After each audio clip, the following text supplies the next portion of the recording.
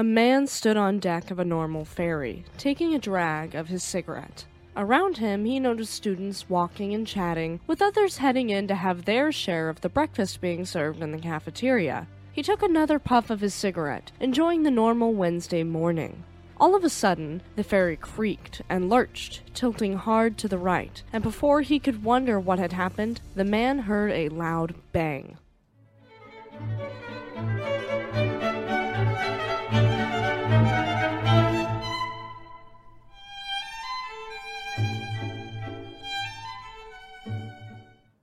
Welcome to Shipwreck Sunday, where we investigate disasters at sea and the impact that they have on the world today. My name is Eleanor. Today we will be discussing part 1 of the heartbreaking sinking of MV Sewol, a South Korean ro-ro ferry which sank and killed hundreds of Danwon students. If you are interested in hearing a small piece of South Korean maritime history, stay tuned. Quick disclaimer for our younger audience before we dive in. This story does include details of a maritime disaster resulting in the loss of a vessel, conspiracies, and death that may be disturbing to some audiences. Viewer discretion is advised for those under the age of 13. Please keep in mind that I'm not a mariner or expert in the field of maritime history, but I've done my research. Okay everyone, let's get into it. Originally, MV Sewol was a ro-ro or roll-on, roll-off ferry built for Oshima Unyu in Kagoshima, Japan, and her original name was Ferry Naminui. She would have 2 owners in Japan, Oshima Unyu and A-Line Ferry Company. She was built by Hayashi Kane Shipbuilding and Engineering Company Limited in their Nagasaki, Japan yard. She was built as yard number 1006 in 1994 and would be launched on April 13, 1994, being completed in June of 1994. That sadly means that Kurt Cobain, lead singer of my favorite band Nirvana, would never have seen this ship's completion since he died 8 days prior on April 5, 1994. Moving on from grunge, let's get into the specs of this vessel.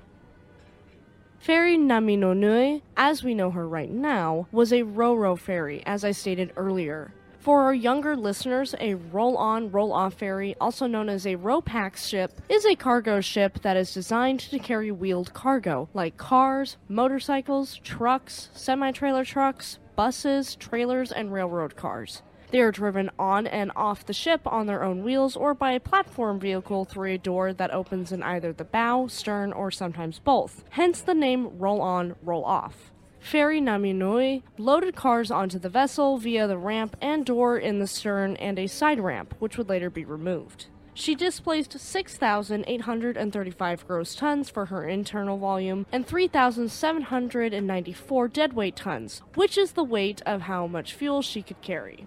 In imperial measurements, she was 477 feet and 9 inches long, had a beam of 72 feet and 2 inches wide, a draft of 20 feet and 6 inches deep, and a depth of 45 feet and 11 inches deep. In metric measurements, that's a length of 145.61 meters long, a beam of 22 meters wide, a draft of 6.26 meters deep, and a depth of 14 meters deep.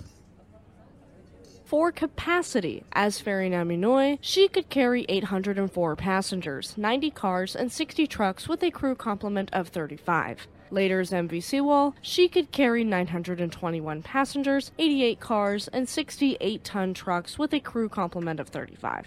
Legally, the vessel had a carrying capacity for 180 vehicles and 154 regular cargo containers. To carry all of this, she needed to have some hefty propulsion power. She was equipped with 2 diesel United peel stick, 12 PC2 6-volt 400 engines that could generate 11,912 kilowatts or 15,974 horsepower combined. This powered 2 shafts with fixed-pitch propellers as well as bow and stern thrusters, and this allowed Ferry Naminui to reach average service speeds of 21.5 knots, which is 39.8 kilometers per hour or 24.7 miles per hour. At roughly 22 knots, which is 41 kilometers per hour and 25 miles per hour, her range was up to 264 miles or 425 kilometers.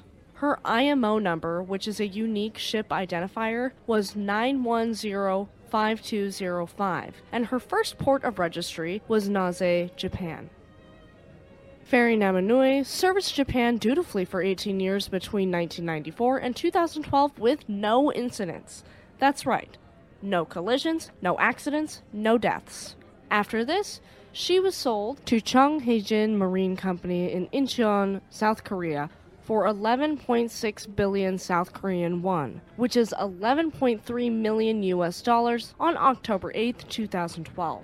Chung Haejin Marine Company was controlled by the family of businessman Yoo Byung-un, and the ship's port of registry would change to Incheon, South Korea. Ferry Namanue was renamed MV Sewol, and the dilapidated vessel would be refurbished from October 12, 2012 to February 12, 2013. These modifications would include adding extra passenger cabins on the 3rd, 4th, and 5th decks, which raised the passenger capacity by 117 and increased the weight of the ship by roughly 239 tons. The cargo space was also expanded, and these modifications moved her center of gravity upward by 0.51 meters, or 1 foot and 8 inches, as well as creating a left-right imbalance. These modifications were normally considered illegal, so keep that in mind. She underwent investigations that included an inclining test, which is a test performed on a ship to determine its stability, and she received her ship certification and the certification for the prevention of sea pollution on February 12, 2013. Her cargo capacity was changed from 1,450 tons to 987 tons, which increased the amount of ballast needed by 1,333 tons to 1,703 tons. Weirdly enough, the Korea Shipping Association did not know her cargo limits, but they have the responsibility of managing ferries. The Korean Coast Guard did not know these limitations either, though they were responsible for managing the Shipping Association. Later, the Board of Audit and Inspection found that the Korean Shipping Association's licensing was based upon falsified documents, which is so reassuring. Also reassuring was the 37 tons of extra marble further added to the gallery room at the bridge deck on the back of the ship after the inspection was completed. Keep this all in mind for later, we're going to need it. If you want to hear about another unstable ship that capsized, check out our episode on MV Princess of the Stars. If you're enjoying this video, let me know down in the comments section below. Don't forget to give this video a like and subscribe to our channel for more stories like this. If you're on an audio-only format like Spotify, Samsung Podcasts, Amazon Music, or another podcast service, make sure to subscribe for more episodes and leave us a 5-star review since it does help us reach more listeners like you. Okay, let's get into MV Sewol's career before her sinking. She entered service in South Korea on March 15, 2013. Her schedule consisted of 3 round trips every week from Incheon to Jeju, which is the southernmost province of the Republic of Korea. Each one-way voyage, which was 425 kilometers or 264 miles, took 13.5 hours to complete, meaning it would take roughly 27 hours for one round trip without loading times. It was reported in February of 2014 that MV Sewol had successfully passed yet another vessel safety inspection by the South Korean Coast Guard, which had taken place on February 19, 2014. This was done after an intermediate survey had been taken, all with the intent to ensure she remained up to the standards required by the Korean Register of Shipping, and MV Sewol had successfully made the round trip from Incheon to Jeju and back 241 times until disaster would strike. On Tuesday, April 15, 2014, 102 years after the sinking of RMS Titanic to the day, MV Sewol was scheduled to leave Incheon at 6:30 p.m. Korea Standard Time. However, a fog lay over the port that reduced visibility to less than 1 kilometer, or roughly half a mile, and this led the Incheon Vessel Traffic Service to issue a low visibility warning around 5:30 p.m. The Shipping Association would postpone MV Sewol's departure after receiving this warning, though the Vessel Traffic Service would later retract this warning around 8:35 p.m., and the Shipping Association checked the weather conditions with the operator of the Palmito Lighthouse and consulted with the Korean Coast Guard, and after all of this, they lifted all restrictions on MV Sewol's departure. MV Sewol would depart Incheon around 9 p.m., and she was the only ship to leave port that night. That night, she had a total of 2,142.7 tons of cargo aboard, as well as 185 cars. As for people on MV Sewol, there was a total of 443 passengers and 33 crew, with 325 of these passengers being high school students on a field trip from Danwon High School in Ansan, South Korea. 5 of the 443 passengers were of non-Korean nationality, but we don't know any more specifics other than that about these 5. 69-year-old Captain Lee Jeon-seok was mastering the ship as a replacement for the ship's regular captain, and Lee had over 40 years of experience on the ocean, and he'd traveled this route before, so he was comfortable with it. He was hired on a 1-year contract with a monthly salary of 2.7 million won, which equates to roughly $2,500. Of the 33 crew that worked under Lee, 19 were irregular part-time workers. For anyone that's had a job before, when working with part-time employees that don't know the routine, it could really throw things off, and I'm sure the same can be said when working on a ship. Let's pause for a second. This is important for later when the ship sinks. Subsequent investigations found problems concerning the state of MV Sewol at the time of departure in Incheon. Despite the fact she was only allowed to carry 987 tons of cargo, she was loaded with a whopping 2,142.7 tons of cargo, as I stated earlier, and it was improperly secured to really add icing to the cake. Only 761.2 tons of ballast were taken aboard, and her ballast tanks were poorly maintained, and the voyage before this one had been made without making ballast adjustments during the journey. MV Sewol's regular captain, Captain Shin, had warned Chung Hae-jin, the ship's owners, about the decrease in stability and had attributed this to the removal of the ship's side ramp. Later, he claimed the company threatened to fire him if he continued his objections, and his warnings were even relayed through an official working for the Incheon Port Authority on April 9, 2014. To this, an official for Chung Hae-jin replied that he'd deal with anyone making the claims, a very ominous threat. Shin had also requested a repair for the malfunctioning steering gear on April 1, 2014, but of course nothing was done about it. During a stability test back on January 24, 2014, the Korean Register of Shipping had noted that MV Sewol had become, quote, too heavy and less stable after modifications were made. But were any modifications made to make her safer? No, they weren't. And not only this, but the owners put in so little effort, I'm absolutely flabbergasted. In 2013, for the entire year, Chung Hae-jin had spent a mere $2 on safety training for the crew, and it had been used to buy a paper certificate. Yes, you heard me right. $2 for safety training. $2 is how much the safety of their passengers and crew were worth to them in 2013. Okay, let's get back to our voyage and move into Wednesday, April 16, 2014. At 7:30 a.m. Korean Standard Time, third mate Park Han-kyul and helmsman Cho Jun-ki took over the watch from the night shifters, and at this time, MV Sewol was heading at a course of about 165 degrees at a speed of about 20 knots, which is 37 kilometers per hour and 23 miles per hour, and she was operating 2 radar devices.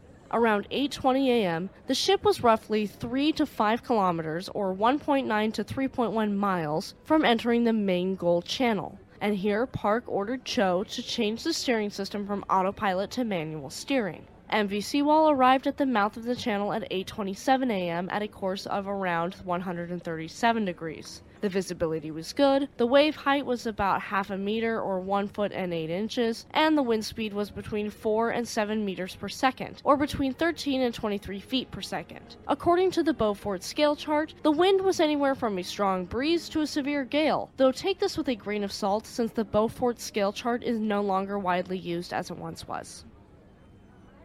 Taking into account the strong winds, we also have to take into account the strong currents in the Main-Gol Channel, which make it extremely important to be cautious when steering a ship through it. At the time of the incident, the conditions were decent and MV Sewol was making her way on a route that was frequently used. The wider areas of the Main-Gol Channel do have rock hazards and shallow waters that can cause major issues. However, they weren't in the immediate vicinity of the ship's usual path through here. Later, prosecutors and some news organizations would label Park as being inexperienced and unfamiliar with the channel. However, the Korean Maritime Safety Tribunal's investigation report noted that she'd successfully passed through the channel on another ship multiple times over. MV Sewol needed to make a turn, and this time, it would be fatal. As she approached this turn, life inside the ship went on blissfully unaware. Breakfast was being served in the cafeteria, and CCTV data taken at 8:40 a.m. showed students present and socializing on deck, filling the air with their chatter.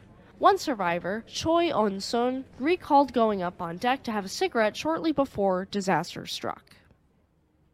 Alright folks, a quick note before we continue with the sinking. If you have any ships you'd like us to cover, make sure to leave us a comment with your suggestions and you might hear your favorite ship here on the podcast. Check out our community tab to keep up with us, and we are also on Facebook, Instagram, and Twitter. Just before the accident, Park and Cho were standing shoulder to shoulder near the ship's wheel at the bridge, and Captain Lee was absent from the bridge. We don't know why, but we know he wasn't there. MV Sewol was traveling at 18 knots, which is 33 kilometers per hour or 21 miles per hour, at 8:46 a.m. at a course of about 136 degrees, when Park would order Cho to change the course from 135 degrees to 140 degrees, which Cho consequently undertook. What happens next is up for debate. According to the testimony given by Park, she'd used the radar to check that MV Sewol's course was changed and the new course was set to 140 degrees, and so she changed the course to 145 degrees, with this order being given at 8:48 a.m. She soon realized that MV Sewol was heavily listing to starboard, which led the bow to turn sharply to the right, and so she gave an order to turn the wheel to port. Immediately after giving this order, Cho exclaimed, "The wheel isn't working," in a flustered voice, and the ship began to really list after this. Now, Cho's story is only minorly different from Park's. He agreed in his testimony that the listing began with that turn to 140 degrees, and according to him, he'd only received the order to change the course to 140 degrees, not 145. Sewol continued turning right with his hands on the wheel, and so he made 2 turns to the left, equating to a 5-degree turn. The ship did not stop her rightward turning, and she was eventually facing 145-degree course. Cho testified that Park gave the order to turn, quote, in the opposite direction at this moment, which he did. He turned the ship further to the left by 10 degrees, and so the total amount of the turn to the left was 15 degrees to the left. According to the conclusion later drawn by the court, Cho's steering led to the ship attempting a 15-degree turn for 40 seconds, and Cho, who was flustered by the ship turning faster than expected while he was following Park's order to turn to 145 degrees, attempted to turn to the left when he took Park's order to mean a turn in the opposite direction. He actually turned to the right, causing the front of the ship to rapidly turn right, and thus doomed the ship to capsizing. If you want to hear about another ship sinking involving the clumsiness of a helmsman, check out our episode on Costa Concordia. Since we have data from the ship's Voyage Data Recorder, or VDR, which is the ship equivalent to an airplane's black box, we are going to go minute per minute here for a bit, since seconds count in a capsizing. MV Sewol's track chart would be analyzed later by the Ministry of Oceans and Fisheries, and they would find that the ship's AIS, or Automatic Identification System, lost 36 seconds of data between 8:48 and 37 seconds and 8:49 and 13 seconds. Earlier reports and investigations first thought there was a small power outage, though Ha Yong-bum, the head of the expert advisory panel on the Police Prosecution Joint Investigation Team, testified this was actually due to system limitations, so the system failure did not affect the steering. A power outage would have, but the AIS system glitching out definitely would not have. Passengers reported hearing a loud bang, and Cho sharply turned the ship from 135 to 150 degrees, with MV Sewol beginning to list to port and tilt down toward the water. The cargo fell to one side of the ship, and this made it impossible for MV Sewol to right herself, and allowed water to flood the ship through the side door of the cargo loading bay and the car entrance in the stern. Because of this, the ship would tilt for the longest 2 to 3 minutes of the passengers' and crew members' lives. At 8:50 a.m., MV Sewol was listing 30 degrees to port. Captain Lee immediately rushed to the bridge from his private cabin as this was happening, alarmed by the enormous listing. Shortly after this, all the ship's mates and helmsmen arrived to assist. Cho stopped the engines at about this time too, but we don't know if he did this of his own accord or if it was an order from Captain Lee. At 8:50 a.m., the engine room received an evacuation order from their assistant engineer via Cho. Park was in tears at this point, as I think any of us would be, and she cried until 9:06 a.m. The engines were off, and MV Sewol became increasingly more unstable since she could no longer change directions and she began to drift sideways. A passenger would later testify that the lights went out after the ferry began to list. Now we get into the calls for rescue, the evacuation, and the total devastation of the capsizing. I'm just warning you, it will anger any normal, empathetic person with some of the events that occur here. As she started to sink, her intercom system went live with peculiar messages begging the passengers to not move, claiming it would be dangerous if they moved. To quote CNN, the announcement was as follows, quote, "Do not move. Just stay where you are. It's dangerous if you move, so just stay where you are." This announcement repeated over and over, and it was made by communications officer Kang Hae-seung, and he'd not consulted the manual before making this broadcast. The first announcement went live by 8:52 a.m. at the latest, with the messages continuing even with water flooding passenger compartments. Ridiculously enough, other crew members went along with it, telling passengers to stay put. Remember that most of these passengers are impressionable teenagers and are therefore more likely to respond to authority and not question orders. Even Captain Lee repeated this order, even as he was leaving the ship, which is just deplorable. What makes the situation even worse is that the crew didn't even send out the first distress call. The first call for help was made by a Danwon High School student, Choi Duk-ha, with his call to emergency services going out at 8:52 a.m., and he reported to the Jeollanam-do fire station that MV Sewol had started to capsize. By 8:54 a.m., he was speaking with the Mokpo Coast Guard and gave the latitude and longitude of the ship's location. 3 minutes later, the Mokpo Coast Guard Station Situation Room dispatched patrol vessel number 123 to the scene of the sinking, with this vessel being launched by 8:58 a.m. Patrol vessel number 123 followed the Coast Guard search and rescue manual, and so they were in charge of surveying the area of the sinking and quickly rescuing survivors. Unfortunately, Choi did not survive the sinking and his body was later recovered. Rest in peace to him. MV Sewol's crew would make their first distress call around 8:55 a.m. to Jeju VTS, asking them to notify the Korean Coast Guard, with the ship rolling heavily and in danger of capsizing. A minute later, the Jeju VTS notified the Korean Coast Guard, and 3 minutes after this, at 8:59 a.m., the Jeju Coast Guard called the Mokpo Coast Guard and found out that patrol vessel number 123 was on the way already. At 9:01 a.m., a crew member called the Incheon branch of Chonghae-jin to report the situation, and the head office located in Jeju then phoned Captain Lee at 9:03 a.m., asking for a report on the situation. The Incheon branch of Chonghae-jin spoke with the first mate in 5 different phone calls over the next 35 minutes as the ship was sinking. Jindo VTS were informed of the capsizing by the Mokpo Coast Guard at 9:06 a.m., and for the following 2 minutes, Jindo VTS reached out to 2 other ships in the area and informed them that MV Sewol was sinking. One confirmed visual contact with the vessel, and at 9:07 a.m., the ferry's crew confirmed she was indeed capsized and they needed the help of the Coast Guard. By 9:14 a.m., the crew claimed the ship's angle of heel was so steep that evacuation was impossible, and around this time, the captain of patrol vessel number 123 was appointed commander of the scene. After 4 minutes, the crew of MV Sewol reported to VTS that the ferry had rolled more than 50 degrees to port. At 9:24 a.m., the crew was ordered to inform the passengers they needed to don their life jackets, and the crew argued with VTS that their broadcasting equipment was broken. VTS didn't care. They told the crew they needed to manually tell each passenger. If Titanic's crew could do it with more than 4 times the amount of passengers, so could the Sewol's.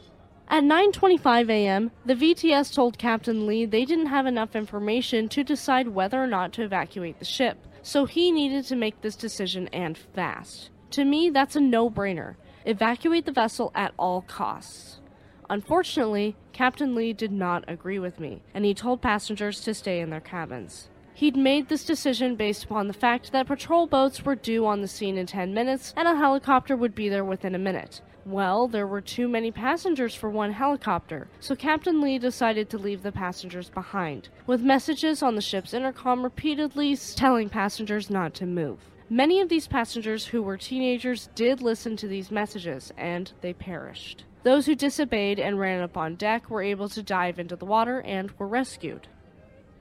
VTS received confirmation from nearby ships that they were volunteering to help with the rescue operations at 9:33 a.m., and VTS told all of these ships to approach and drop lifeboats for passengers in the water. At 9:38 a.m., communications between MV Sewol and the VTS were completely cut off, with roughly 150 to 160 passengers and crew jumping overboard to save themselves just 3 minutes later. This episode couldn't be possible without our lovely patrons. Thank you all so much. If you'd like to support the channel and future episodes, go to patreon.com/shipwrecksunday to join. Next week, we will get into the rescue operations, the litigation, and controversy that surrounds the sinking of this vessel. For now, rest in peace to the victims of this devastating tragedy, and I hope that their friends, family, and loved ones have found justice and peace. We have covered another sinking that was mind-boggling as well and riddled with controversy, and that is the sinking of MV Estonia. And that is part 1 of MV Sewol's story. Thank you for tuning in to Shipwreck Sunday. Stay tuned next week for part 2 of the story of MV Sewol, a Korean ferry that capsized and sank under suspicious circumstances, killing 306 students and crew. Have a great week, and we'll see you next time.